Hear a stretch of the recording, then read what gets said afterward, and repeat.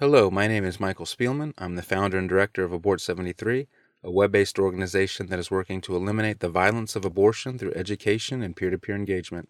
This article is titled MLK's Confounding Relationship with Planned Parenthood. It was published on January 18th, 2016. Martin Luther King Jr. is one of those rare historic figures who is so broadly revered that almost everyone wants to claim him as their own. For decades, those opposed to abortion have leaned heavily upon his words for support and inspiration, including his own niece, Alveda C. King. You can count me among their number. Of course, those on the other side of the abortion debate also believe they are walking in Dr. King's shadow.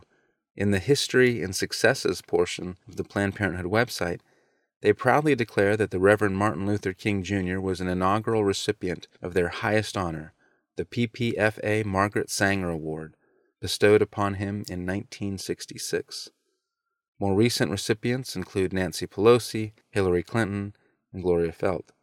Harry Blackmun and Sarah Weddington, the judge and attorney most responsible for the passage of Roe v. Wade, have also received the award. Though it's tempting to speculate that Dr. King might have received the Margaret Sanger Award against his wishes, without having had any personal affinity for Planned Parenthood, such a conclusion would not fit the facts.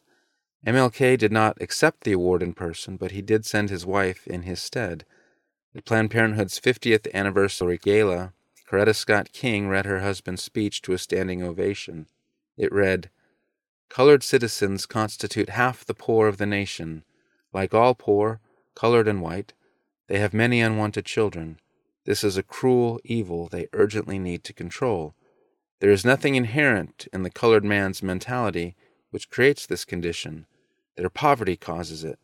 When colored citizens have been able to ascend economically, statistics reveal they plan their families with even greater care than whites. Colored citizens of higher economic and educational status actually have fewer children than white families in the same circumstances." The line from Dr. King's acceptance speech that Planned Parenthood is most fond of quoting goes like this: "There is a striking kinship between our movement and Margaret Sanger's early efforts. Our sure beginning in the struggle for equality by nonviolent, direct action may not have been so resolute without the tradition established by Margaret Sanger and people like her." In light of these rather disconcerting remarks, there are a few things we must remember. Planned Parenthood was not in the abortion business in 1966.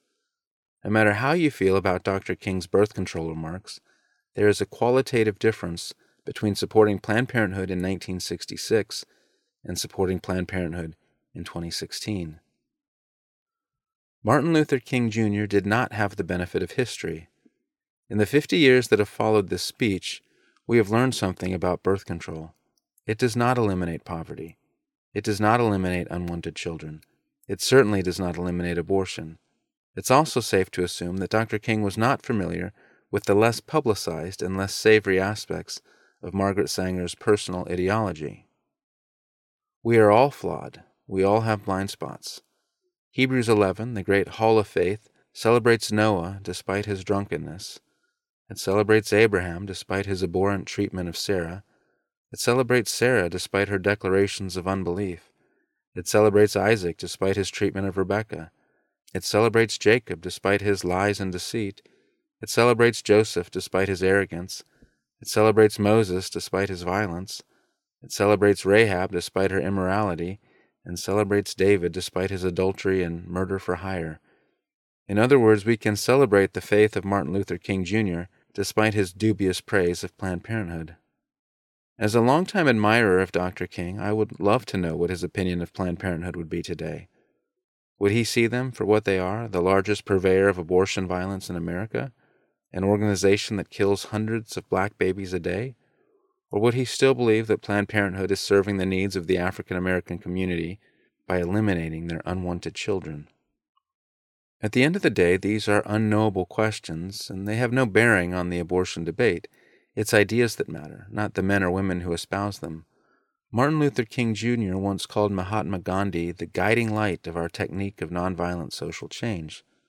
Though my own beliefs fall more in line with King's than Gandhi's, I find Gandhi's position on birth control to be a far more compelling one. I say this as a way of reminder. No matter how much we admire or respect someone, It's dangerous to simply fall in line behind them on every single issue. It's also dangerous to reject out of hand everything someone says for the simple fact that we don't admire and respect them. Let's learn to celebrate that which is worth celebrating and condemn that which is worth condemning without losing too much sleep over the question, what would Martin do? Thank you for listening to MLK's Confounding Relationship with Planned Parenthood. A text version of this article is available on the Abort 73 website and the Abort 73 Substack, including links to all relevant source material. To be notified whenever new content is posted, please subscribe to the free Abort 73 Substack or follow us on Apple or Spotify. To make a tax-free donation, visit abort73.com/donate.